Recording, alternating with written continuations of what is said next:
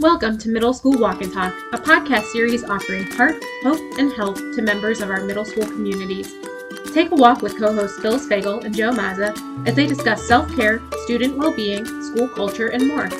Middle School Walk and Talk is a production of the Association for Middle Level Education and is designed to support the concepts outlined in our foundational text, The Successful Middle School, This We Believe. Learn more at amle.org.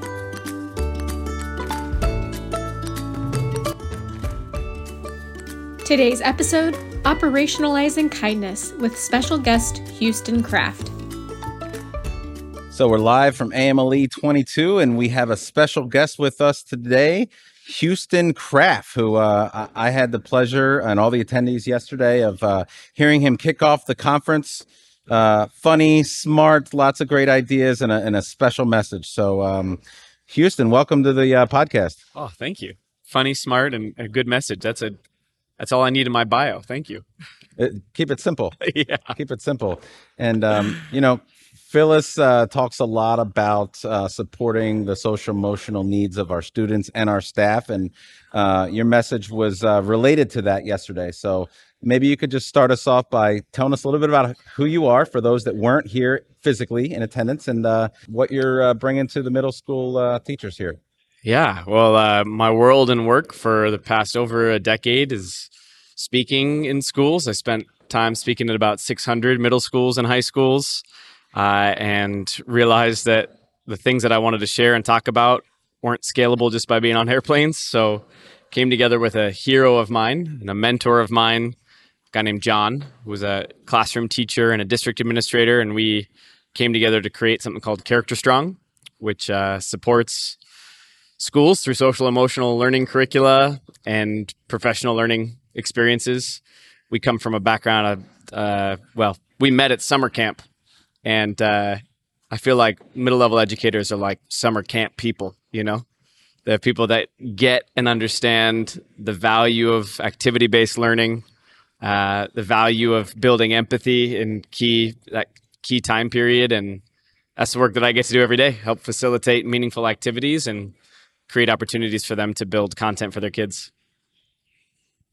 So one of the messages from your keynote that I loved is this idea that kindness isn't just this amorphous thing that happens. It's actually a set of skills and something that you have to teach and something that you have to work on with kids every day, and something that I often tell parents, especially if they think that their child is being bullied or everyone is being mean, is that often it's not that kids are trying to be mean or they have an intent to hurt somebody. It's that they're clumsy or they lack social skills or there's interference, jealousy, anger, something else getting in the way. Can you talk a little bit about the importance of operationalizing those skills, and also how everyone listening, regardless of their role, I keep saying that everyone is a counselor right now, no matter what their job is in the school, how anyone working with kids right now might be able to help kids develop those skills so they can be kind? Absolutely. One of my favorite premises from the psychology world is kids do well when they can. And the only reason a young person wouldn't treat others well, behave positively, show up, engage, and learn is sort of two categorical reasons. One is unsolved problems, and two is lagging skills. So for many of us, we have problems in the background of our lives that can affect the foreground, whether that's historical traumas or things we've experienced or active challenges going on in our life. Those things inform the way we show up in the world. They can't not. And the other part of that is lagging skills. If I don't have the right tools in my toolbox to perform a certain task, then it's going to be harder for me to do that thing well. And that's the way I think about kindness. It's a behavior, it's a skill that exists in the world that is informed by an internal set of competencies. So if I want to behave with more kindness, I really like that idea of like kids are just being clumsy with communication is oftentimes things that are most often unintentionally hurtful. But if we teach communication skills, if we teach emotion regulation so that when students are feeling big feelings, complicated feelings, unpleasant feelings, they can regulate them enough in order to then turn around and be kind to themselves or others. And we teach things like empathy and perspective taking, which helps students imagine themselves in other people's lives and take on their emotions and understand where they're coming from so that they can meet them where they're at or choose to treat them differently than they might treat someone else in a way that supports other people. Those are the sorts of skills that I think live beneath the action of kindness. And so, like any other competencies, we need to protect time for it. And what do we prioritize? What we give our time to is what we prioritize. And in my world, our work is so often relegated to maybe 30 minutes, maybe once a week. And I'm like, show me the skill that you develop in less than 30 minutes once a week. Like, take me to piano lessons, less than 30 minutes once a week. It's going to take me a long time to improve at that. So it's not just a curriculum. We need lots of other ways into that. We need to support families and provide them with tools to keep the conversation at home. We need to support educators to weave it into classroom pedagogy. And, there's lots of different ways that comes to life. But the end goal in my brain is, how do we create a more compassionate, kind world? But we help develop the skills that allow those behaviors to come to life. Houston, I was struck yesterday when you talked about the confetti kindness and the deep kindness, and being in a school for the last 23 years and seeing lots of things on teacher walls and school walls, and the fake plastic stuff and the real work. And you were just alluding to it's hard to do the real work unless you have the time built in to do it. We're a rural school. We've had Mark Brackett come in, and emotional intelligence is something that we're growing. Many schools haven't gone there yet. So I guess, if you're a middle school educator listening right now, how do you get them engaged in emotional intelligence, with this work? Because I feel like there's a baseline here of someone needs to understand the value of that to move forward and to get deeper into the work. Yes, it's a great frame. It's the challenge of shifting cultural paradigms, right? That's true for anything that you're trying to build into a school system or into a culture. Is our paradigms are ultimately going to drive our practices. The way that we think about things shapes the way that we act with them or prioritize them or really even hold value with them in the world. And kindness is one of those things that we say we value, but we don't assign it a lot of value because the way we talk about it is oversimplified. It feels like it's supposed to be almost like an assumed thing. Because we believe in kindness, that means we're good at it. It's just not the way it works. We can value lots of things in our life. We can believe in lots of things in our life and not be skilled at actually doing them or building them into our systems or our policies or our practices. So to me, the first step is always making sure we change the paradigm. What actually does it mean to be kind? And is it harder than our culture makes it seem? That's why I'm passionate about pulling down posters in schools that say throw kindness around like confetti. Because even though it's well-intentioned, I think it's actually harmful to the cultural narrative of what kindness is. When we associate kindness with confetti, we make it seem simple or easy or free. And my argument is, if kindness was that easy, the world would be a much more kind place.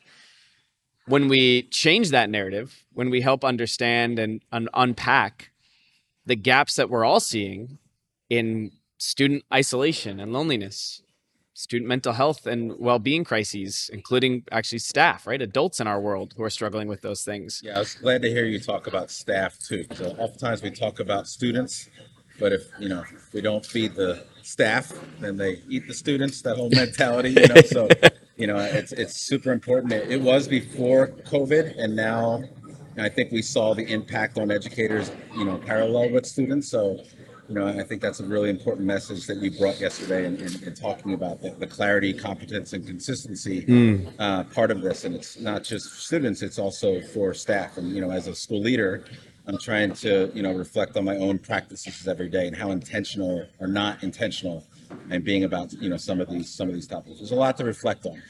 Yeah. Over 80% of educators want to incorporate this stuff into the classroom, but most of the time it's a competency gap. It's like, A, is someone going to help me protect the time to do it? B, do I have meaningful or engaging professional learning experiences that support my ability to do it? Right? Because that's not just why. Why does this matter? I think we need that as reminders, but it's also the how. The how is such a huge piece of the puzzle for educators. How do I do this in low burden, meaningful, practical ways?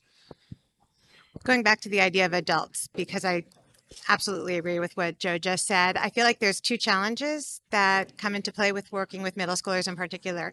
The first is the tendency for overtaxed, overtapped, overworked educators to personalize some of the mean feeling behavior or comments that come out of a middle schooler's mouth. And so helping educators absorb that without concluding that it means there's something wrong with the child or that they're not able to develop those skills. And the second piece of it has to do with parents, because I do believe we all need that common language, is helping them understand that just because a child makes a mistake or is mean, because sometimes they are, doesn't mean that they can't become kind or that they can't change. And we know from research that when kids believe that social skills aren't fixed or social status isn't fixed, and you can change where you are in that hierarchy, they do better. So it's important for them to believe they can change and that others can change. Yeah.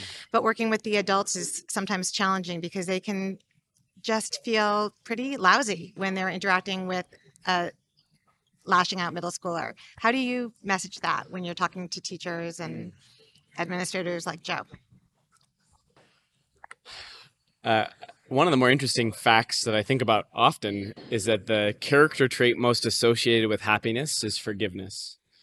I think educators who stick in it for the long haul are skilled, and I use that word intentionally, at the practice of forgiveness.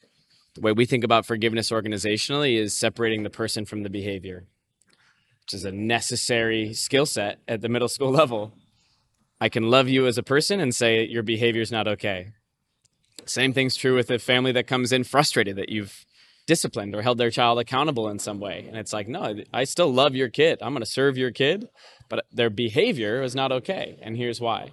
So to be able to disentangle person from behavior, that is a mantra that I think educators need to hang on to in education, which is there's a reason for every behavior. Students aren't being cruel or mean because they don't like you directly or because that they want to be. It's because there's things that are happening in their life, skill gaps, all of those things that we've talked about. But I'd come back to often cultivating the practice of forgiveness by separating people from behavior.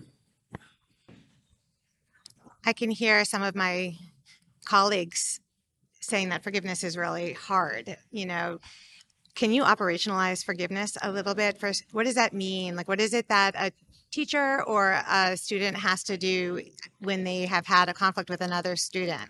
What does forgiveness look like in action? Yeah, I think there's systems that can help with this. One of our tools that we teach to is called EMR, which is Establish, Maintain, Restore. And it's a simple practice where you take let's say a class period that you're struggling with. Maybe you've had some negative interactions.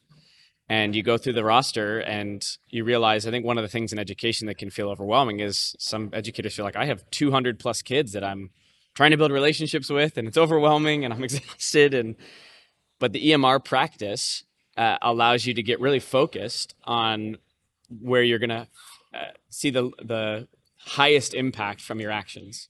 So you take your class roster, let's say of 30 kids, and next to each name you write an E, an M, or an R. And E means I'm still establishing a relationship with this student. M means I'm maintaining. And R means I'm in need of restoration with the student.